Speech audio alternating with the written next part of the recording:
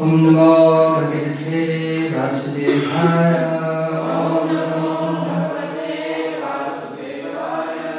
Om Namo Bhagavate Vasudevaya. Om Namo Bhagavate Vasudevaya.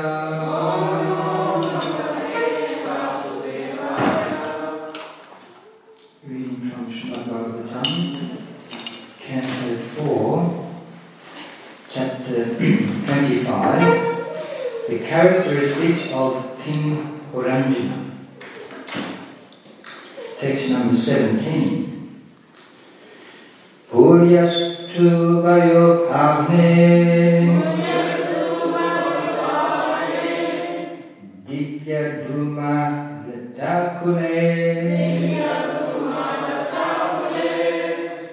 Nadhari hangari gula Kolahala jalashaye Puryastu bhayo bhavane Dipya druma latakule Nadhari hangari gula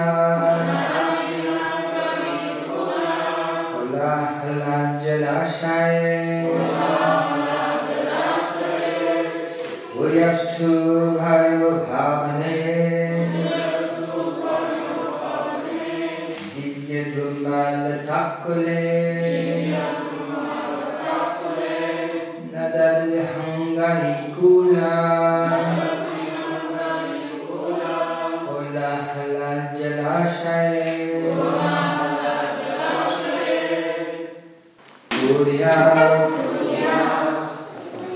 Of that town, to them, Bhaya Upavane, in an outside garden,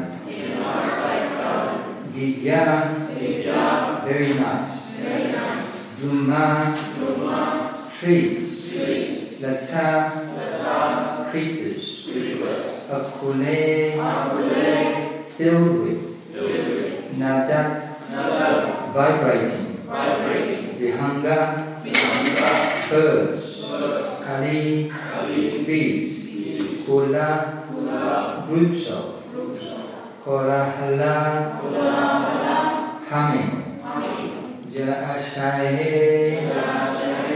with a lake.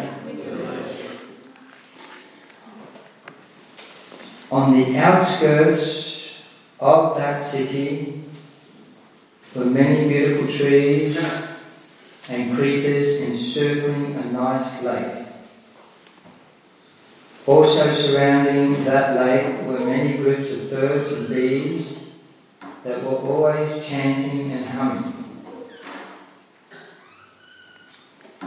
Purport by His Divine Grace A.C. Bhaktivedanta Swami Prabhupada. Since the body is a great city, there must be various arrangements such as lakes and gardens for sense enjoyment. Of the various parts of the body, those which incite sexual impulses are referred to here indirectly. Because the body has genitals, when the living entity attains the right age, be he man or woman, he becomes agitated by the sex impulse. As long as one remains a child, he is not agitated by seeing a beautiful woman. Although the sense organs are present, unless the age is right, there is no sex impulse. The favourable conditions surrounding the sex impulse are compared here to a garden or a nice solitary park. When one sees the opposite sex, naturally the sex impulse increases. It is said that if a man in a solitary place does not become agitated upon seeing a woman, he is considered to be a brahmachari. But this practice is almost impossible.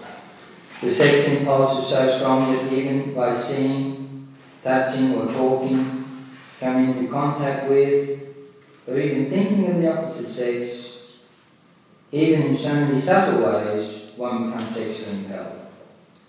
Consequently, brahmachari sannyasi is prohibited to associate with women, especially in a secret place. The Sastras enjoin that one should not even talk to a woman in a secret place, even if she happens to be one's own daughter, sister or mother. The sex impulse is so strong that even if one is very learned, he becomes agitated in such circumstances. If this is the case, how can a young man in a nice park remain calm and quiet after seeing a beautiful young woman? Om Namo Bhagavate Vasudevaya. Om Namo Bhagavate Vasudevaya. Om Namo Bhagavate Vasudevaya. Om Namo Bhagavate Vasudevaya. Om Namo Bhagavate Vasudevaya. Om Namo Bhagavate Vasudevaya. Om Yantam Shajanjana Sakram Chakshuram Vitanjana Tasma Shri Guru Namaha.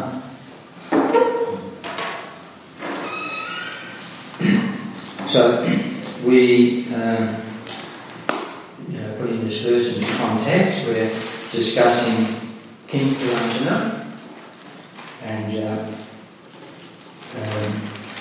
we know that Puranjana is a Sanskrit word indicating the body and the occupier of the body. So this verse, therefore, this whole section, this whole story presented by Radharani is an expansion of the teachings that we get in the Bhagavad Gita about this essential aspect of knowledge. Because Krishna describes in the Bhagavad Gita that knowledge consists of this. The field of activities, which is the body, and the knower of the field of activity. So there are 8,400,000 different species of life, and each of them has a particular body, and each individual soul, that body is their field of activities. And they are, because they're a spirit soul, they're different from the body, which is like a dress, which can be changed. One can go from one species of life to another. So that knower of the body is the eternal spirit soul, but there are two knowers in the body, and the other knower is the super soul, who is the knower of all bodies. He is omnipresent, the Supreme Lord, and he is the...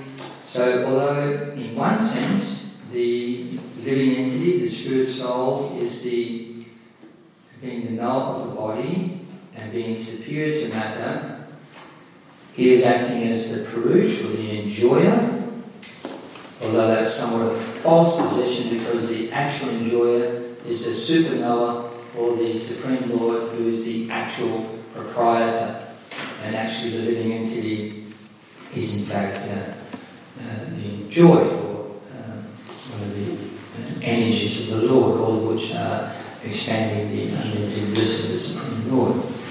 So,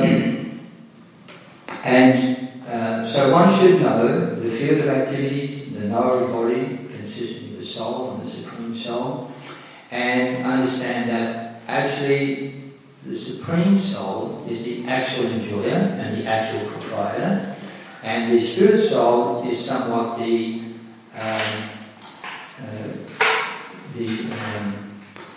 has a little knowledge of the field of activities and a little ownership. And so this is described in many different places.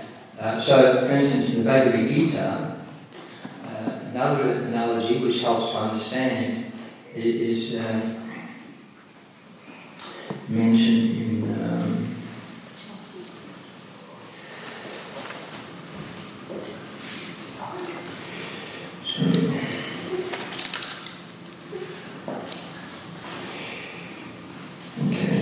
text 14 of the 5th chapter. It describes Na Kachitam Kamini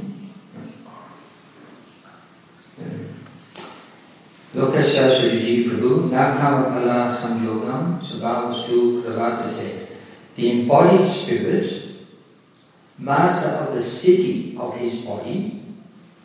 So again, we're seeing this analogy that the body, which, as I say, this whole Bhāgavatam chapter is expanding this understanding that we can compare the body to a city. So now, he's called the master of the city of his body, the Prabhu. As we said, that there is a higher Prabhu, that's a super soul, the real Prabhu. That master of the city of the body does not create activities, nor does he induce people to act, nor does he create the fruits of action. All this is enacted by the modes of material nature. So, therein we see that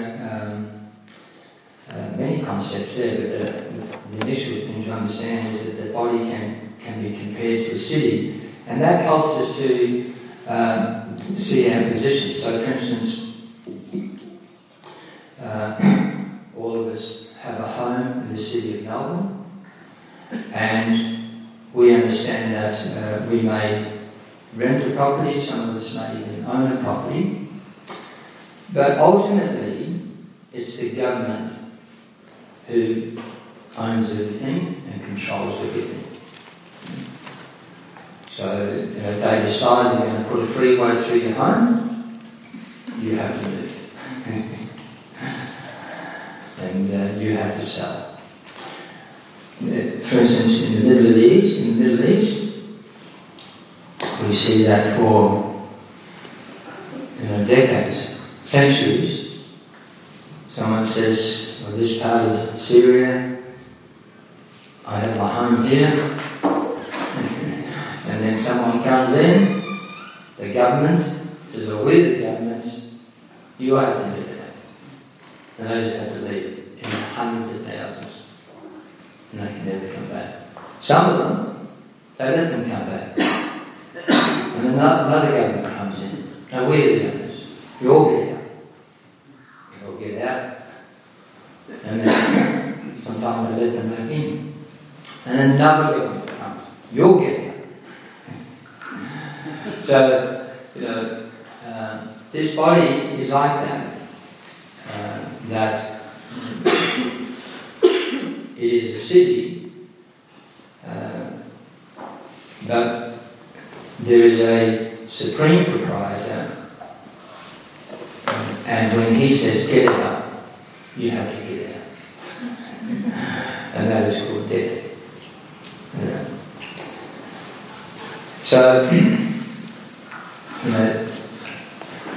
So therefore we have a certain amount of control. But now the interesting thing is that in the Bhagavad Gita, the 3rd chapter, text 27, under the influence of false ego and in ignorance, because we're all in ignorance, born in ignorance, we don't know the difference between the body and ourself. We take ourself as the body, the one thing. We don't know that there is a soul that is transmigrating from one body to another according to one's desires and karma. We don't know that. And we also, even if some try to have some inkling that the self is different from the body, they may not exactly know the nature of the self. Some may think that, as the body deteriorates and dies, then another body will grow and our self will be that body. As if the self may come back, but it's like a different self as a result of a different body. There are many different philosophies. People don't really understand that the soul is quite amazing, very difficult to understand. But very difficult to understand is the difference between the self and the supreme self. So these things we're in complete ignorance of, and generally we just, in this world, identify ourselves with this material body, whatever this, whichever body the soul ends up, we understand that I am this body, and I am acting independently.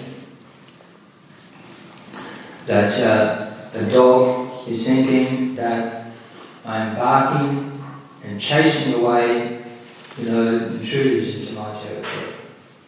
And they mark out the territory in the way that they do. In my territory, anyone who comes into here, so the dogs, I'm performing this activity. And in the same way, actually, that the dogs are performing that activity, if a human identifies with the body, they're no better than the dog. That I am performing this activity independently. But now, this, the previous verse to that, we read verse 14. But in the 5th chapter, again in text 8 and 9, it describes that a person in the divine consciousness, so one who knows that they're not the body but the soul, although engaged in seeing, hearing, touching, smelling, eating, moving about, sleeping and breathing, always knows within himself that he actually does nothing at all, because while speaking, evacuating, receiving, or opening or closing his eyes, he always knows that only the material senses are engaged with their objects and that he is aloof from them. That's quite a concept, actually, that we identify with the body, but actually the body is a machine that we are within. That machine is a product of the material energy, which is acting under the control of the Supreme Lord, and therefore we are not doing anything, just the material energy is doing everything. So,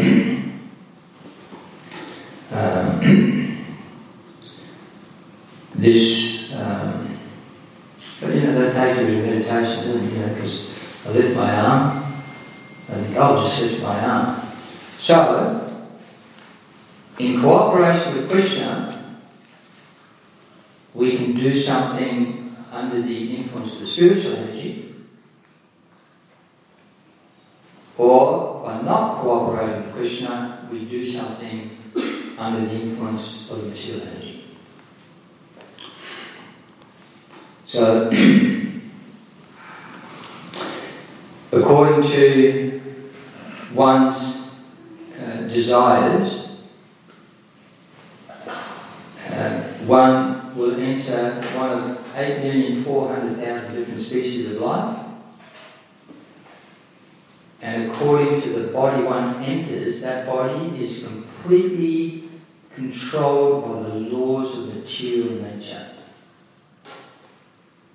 One must act in a particular way. So a dog may be thinking, I am independently barking and chasing away my rivals, but actually, because he's taken birth in the body of a dog, which is given by the material nature, he must do that. The material energy is actually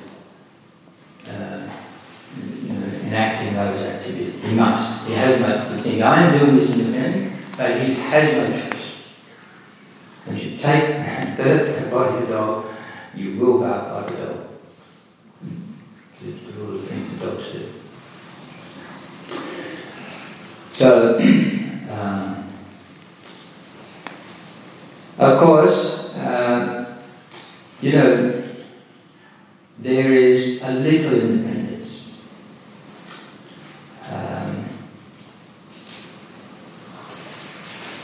But very little. Little independence is something. but very little.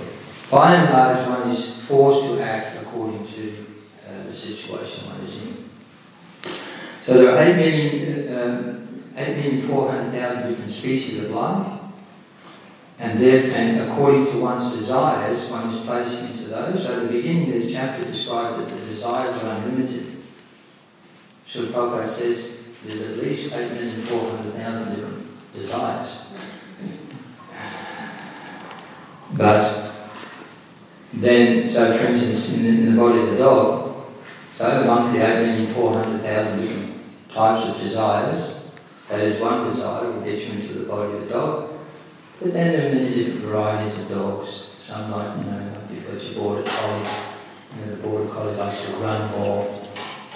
Some like to just sit more, and some like to chase other animals like the hyenas and what have you. Some a little bit savage, like the wolves. So, the desires vary. So there's at least 8,400,000 species, but then that expands, so as it says, it's pretty much unlimited. So, but what is unique is that in each of the 8,400,000 different species of life, there's four things that they all do in common. Doesn't matter whether they take birth. Sometimes, as Prabhupada says, he's writing his books and you see the little dot. You think it's a full stop, but it starts walking around the page. It's tiny little spot, and you realize, well, that's a living entity. That living entity also has 4 propensities, which is eating, a little insect is about the size of the dog will eat, it will rest, sleep, defend itself, in other words, try to make a secure position. Do I stay on the folding pages? Or perhaps go to the edge? And sex life, for reproduction. That's common in all the different species of life. In fact, if you look at all the different 400,000 different species of life, you see that their entire lives revolve particularly around reproduction. So much of it. Their whole cycle of life culminates in reproducing the species. Okay. So that you see, for some animals, to find a mate, to reproduce, it takes up so much energy, so much struggle, so much danger. But there is some, above all things, it impels them to the greatest degree above all things. But basically, sex life,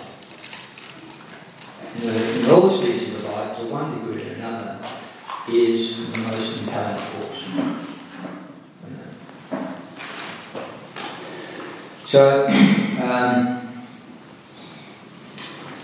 So therefore, here, Srila Prabhupada describes that, here, this city, on the outskirts of the city, there are many beautiful trees and creepers encircling a nice lake. Surrounding the lake are many groups of birds and bees. They're always chanting and humming. So it's describing that, as it says here,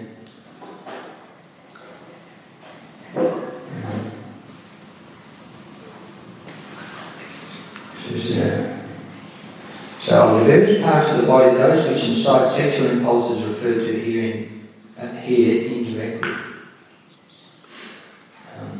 The favourable conditions surrounding the sex impulse are compared here to the garden or a nice solitary park.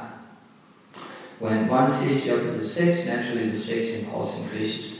So, in all species of life, they have their mating rituals. They're quite bizarre, some of them. They're quite spectacular, some of them. But, the peacocks that display the feathers and some birds puff up their chests, and there's singing and some other things, in a particular season, what have you. So it's very similar. And for some living in the ocean, it's when the moon lights. Certain days of the moon, that just sets them all off by the moon. They just can't control themselves. And even corals and what have you. So this in human form of life, which we're most concerned with, because we're human, so we can actually sit and hear this. So, unlike the little creature that walks around the page of the Bhāgavatam, we can actually enter into the understanding of the Bhāgavatam. And the other, so that little speck, he may be, walking around the Bhāgavatam and think, oh, you must know the Bhāgavatam very well. He's probably walked on every page. But actually, there's nothing. There's no concept of even the page, the writing, or anything like that. There's a little food there. Eat that. If you meet another little spot somewhere, oh, this could be interesting.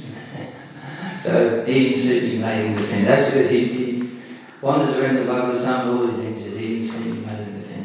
Little creature. But we, of course, we can hear the Bhāgavatam.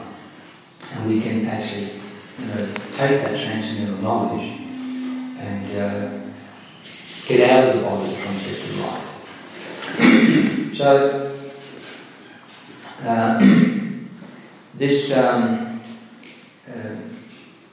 therefore, because in the,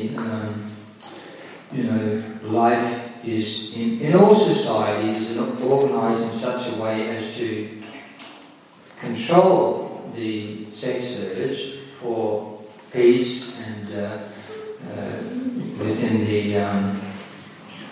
within society, because if we perform actions in this world, as we've said, because the body is literally under the control of the material energy,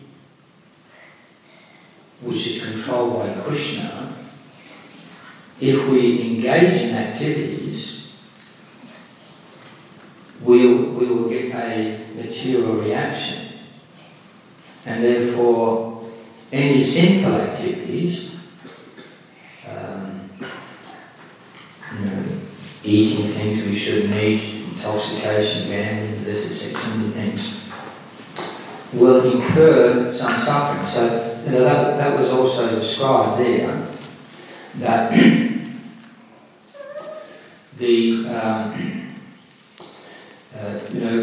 we discussed that how is it that one in the divine consciousness, they understand that they're doing so many things to the body, but actually they're not doing anything. The next verse describes that one who performs his duty without attachment, surrendering the results to the Supreme Lord, is unaffected by sinful reaction, as the lotus leaf is untouched by water.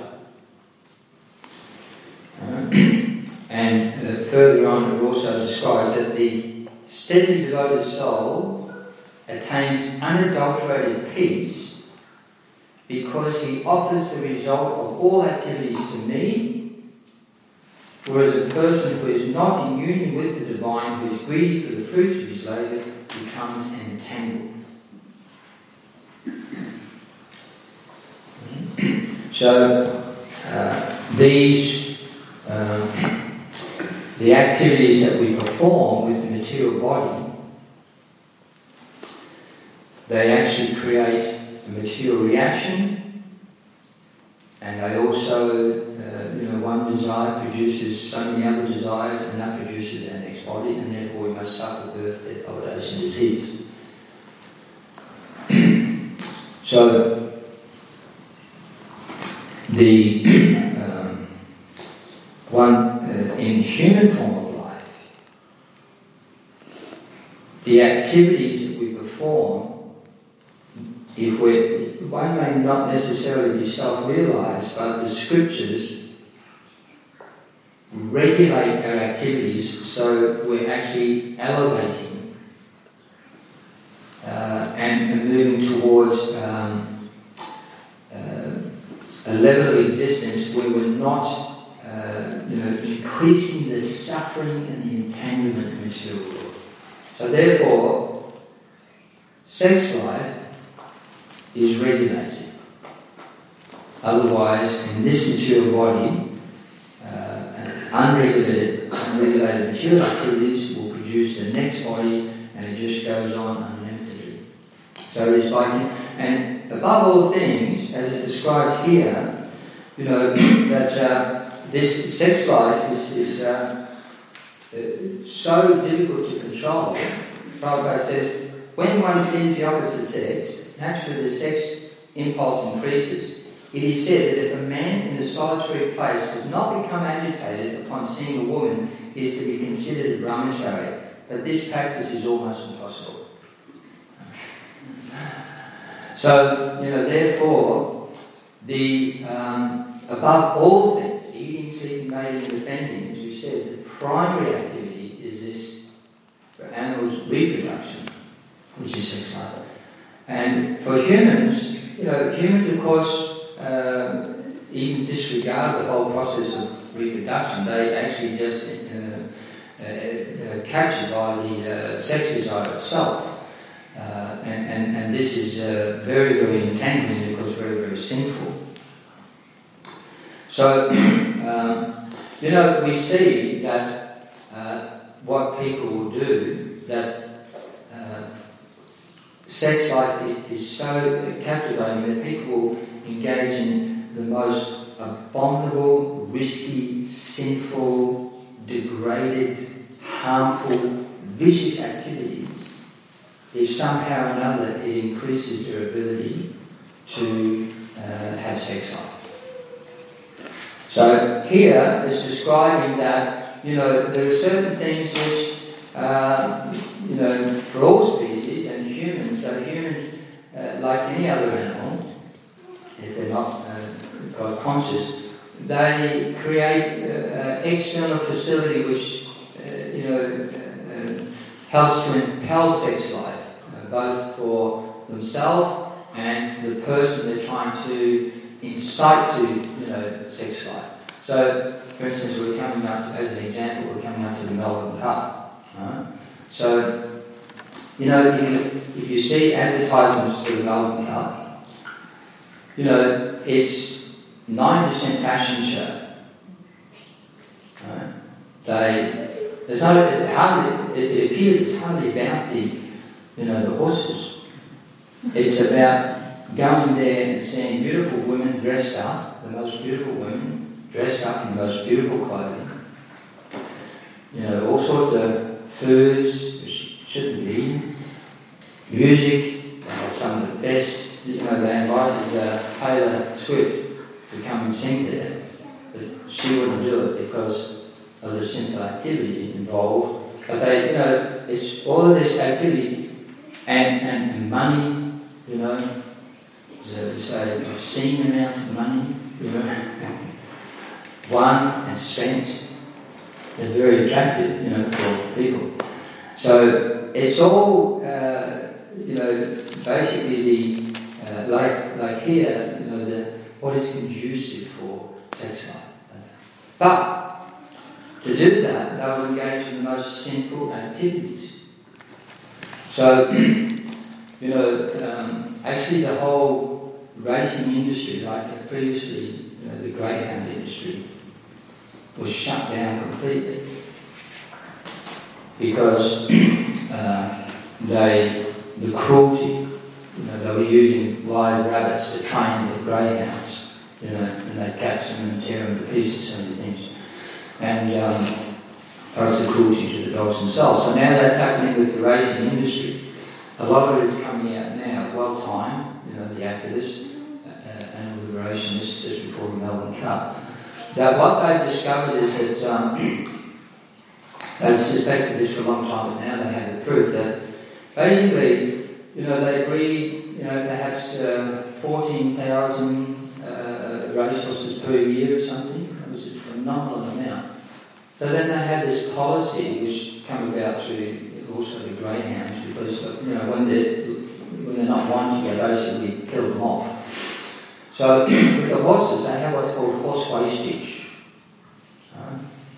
Horse wastage means that when you run a horse for 3 or 4 years, and you can't, it's not going to run anymore, or you may have a season and you can sell it off to someone who then will have to get rid of it.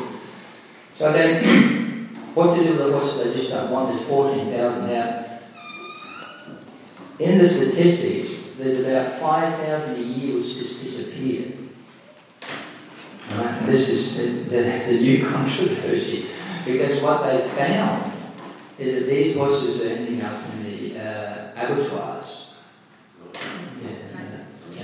Yeah. And so what happens is that rather than keep the horse and eat the good grass which the new horses get eaten, and some things, and feed them, look after them, pay all the veterinary costs and what have you. Although it's written in the rules of racing, they must, as a result of the greyhound scandal, in horse racing as well, they must look after these animals for the rest of their life. They actually must be cared for. So what they're finding is that they're actually listed on the computer as active in racing, and yet they've actually been dead for a long time. They've actually been taken to the slaughterhouse.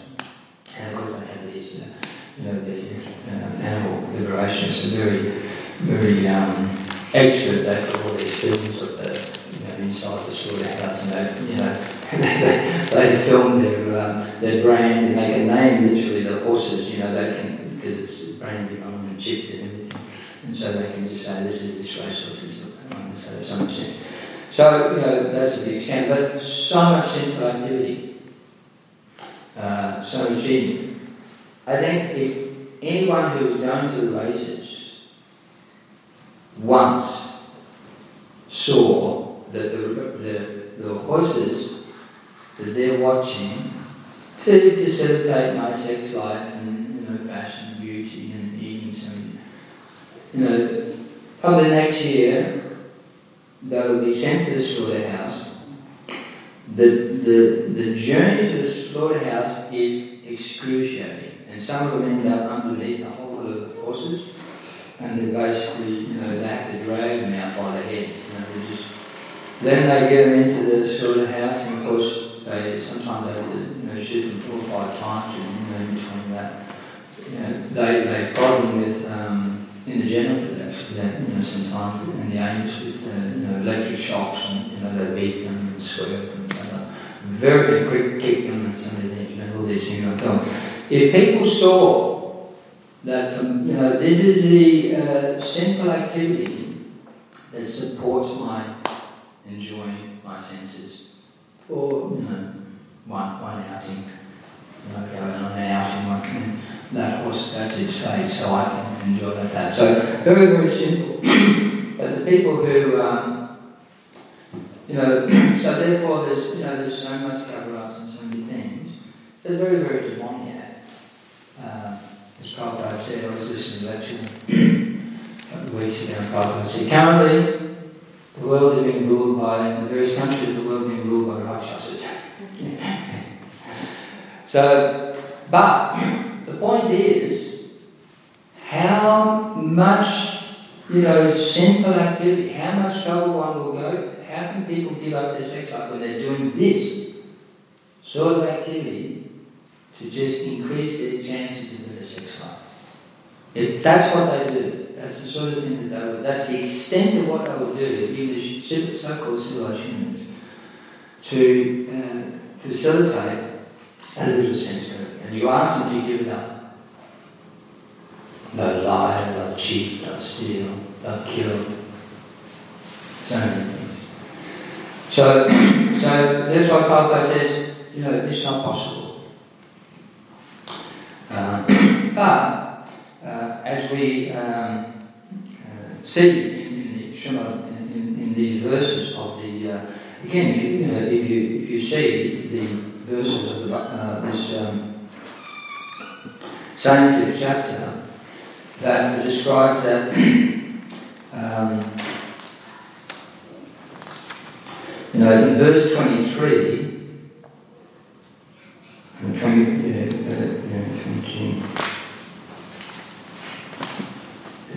22, it describes that an intelligent person does not take part in the sources of misery, which are due to contact with the material senses. O son of Kunti, such pleasures have a beginning and an end, and so the wise man does not delight in them. So, by hearing the Śrīmad Bhāgavatam and the Bhagavad Gita, we come to our senses that actually, just like so many different species of life, we've got this body which is a machine which is being controlled by the material energy. And if we're not careful how we act in this life, it will produce another material body within those 8,400,000 different species. Even taking birth as a human, as we see on this planet, is very, very risky. There's billions and billions of human beings. I would be terrified to take birth in that place, in that body, on this planet right now. And but it describes that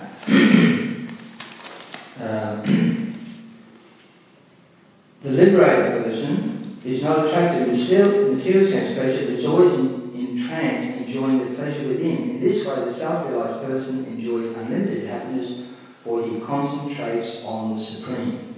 So actually, what we hear from the Śrīmad Bhāgavatam is that if we turn our attention to the proprietor of the body, the actual owner and permitter of the body, that we can actually live in a transcendental loving relationship with that personality of God. And then all our activities,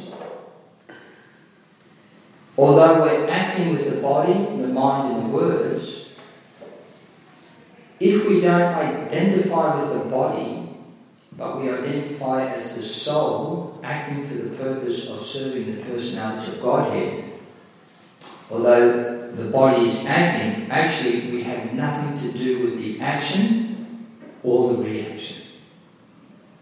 And one enjoys transcendental pleasure within.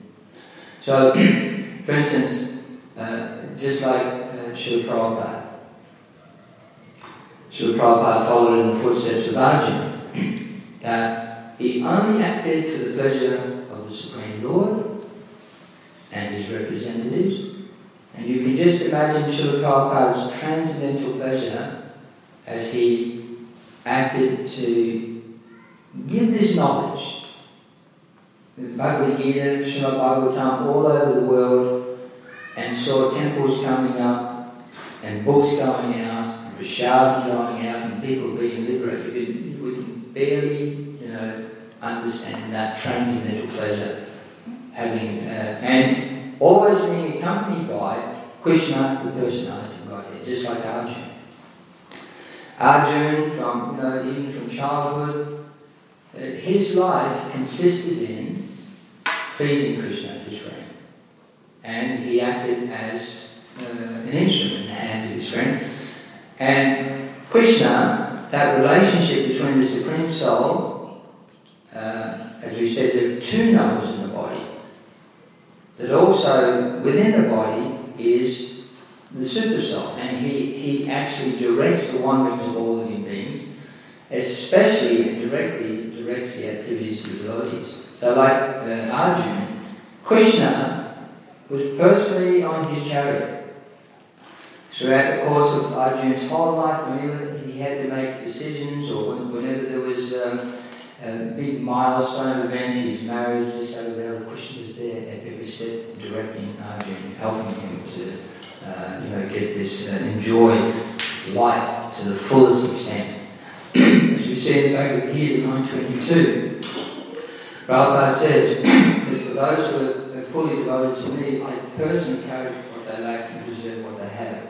And Prabhupada says a devotee should never think, if they serve Krishna, engage in devotion, that there will ever be any scarcity or unhappiness. If one takes to the service of Krishna, there will always be abundance and transcendental bliss. That's what we see. That's what we see in the life of Srila Prabhupada and the acharyas and the devotees. So that is this body, which is a machine, is also sometimes compared to you have the 5 senses compared to 5 horses.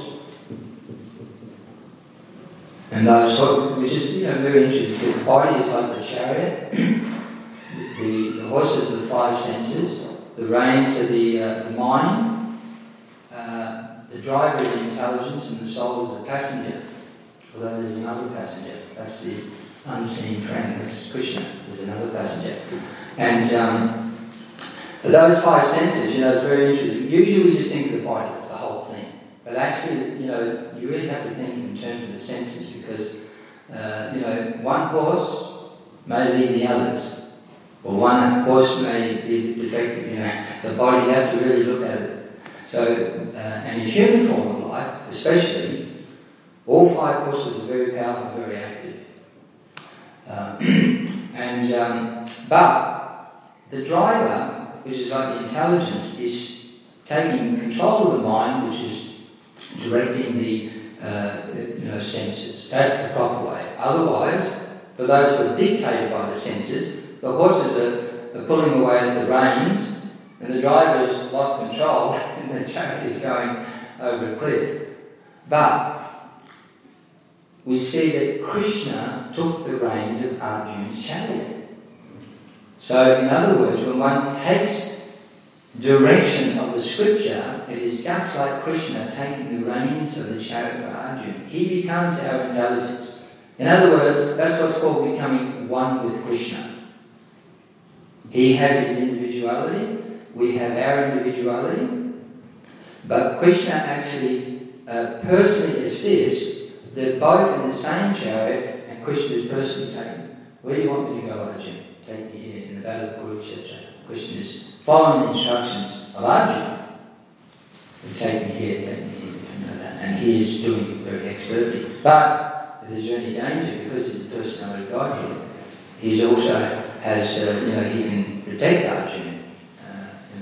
So this is our position. Although Krishna allows us that little independence to use our own intelligence and to service Krishna in a very individual way, but as also the driver of the chariot of our body, by giving us intelligence, he is always, we're working with him hand in hand. And that transcendental friendship in spreading Krishna consciousness, that joy is what the transcendentalists seek. And although they're engaged with the body-mind worlds, they're actually completely liberated even within this body. So I'll just leave it there if anyone has any questions or comments about any of that.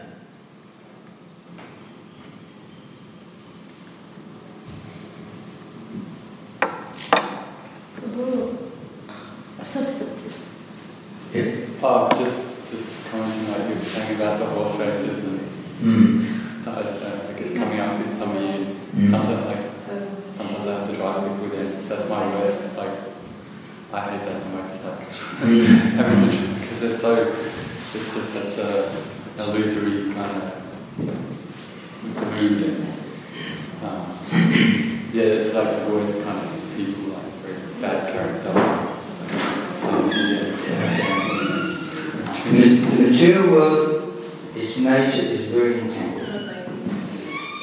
And therefore, we really have to take show of Krishna's intelligence that we can, look after the body, because we don't need to neglect the body, look after our body, make preparations for family if we're doing that, need income. But to do that and not be entangled, we must take direction from Krishna and the devotees. We never ever stop hearing from Krishna and the devotees. Otherwise, the nature, without Krishna giving that direction, as you can see, we just try and earn an honest living or something, and we just become implicated in this Kali-yuga sinful activity. So, it's very important to always be hearing. And, as Bhāgavatam said, the idea is to catch the fish, so we have these fish in the pond, but we're going to eat them. We might want to catch some fish and put them in a pond sometimes, but the birds come and eat them all, we have to eat them all. The idea is to catch the fish, not get wet. Sometimes you have to take the fish out to clean the pond. I noticed there was a dead bird there. But sometimes we have to take the fish out and clean out the pond. The idea is to catch the fish, not get wet. So the idea is to do your work, not get implicated. And that'll be attractive.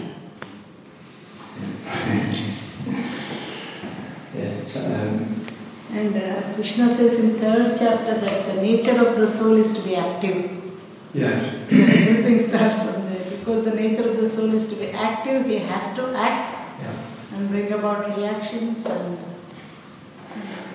That's right.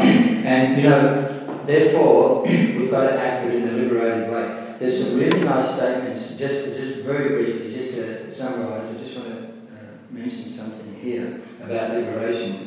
How quickly we can actually come to that point by the grace of hearing from Krishna in the Bhagavad Gita.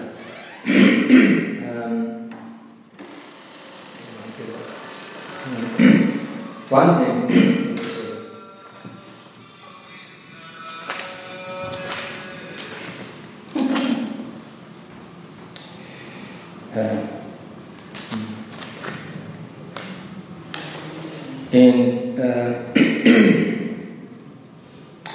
I can't remember exactly where I read that, but no, here. Purport to 442, 4th chapter, text number 42. Really nice sentence by Sri Prabhupada.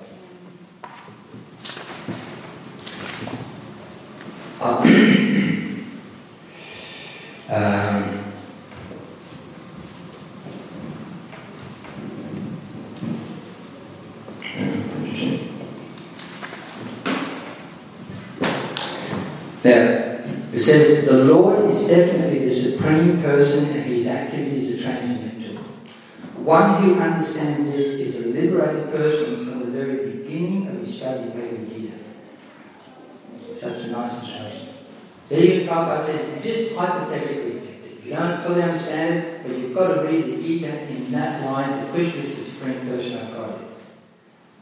Not that we are one with God, that we are supreme, there is a personality of God here, his name is Krishna, and he is supreme. If you read the Bhagavad Gita in that way, from the very beginning of your study of the Bhagavad Gita, you are liberated. And Prabhupada clarified that one time in Hyderabad, 1974. He said that,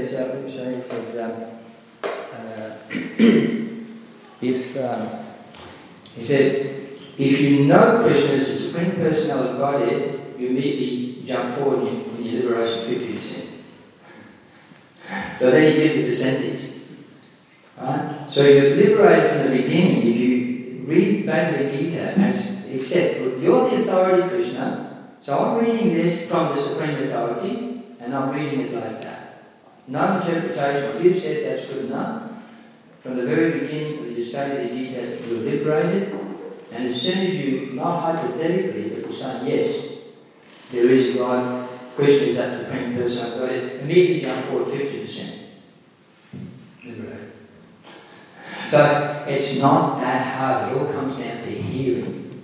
Hearing and constantly purify the heart, and that is bhakti, means that the senses become purified and engaged in the master of the senses. So the Bhagavad Gita,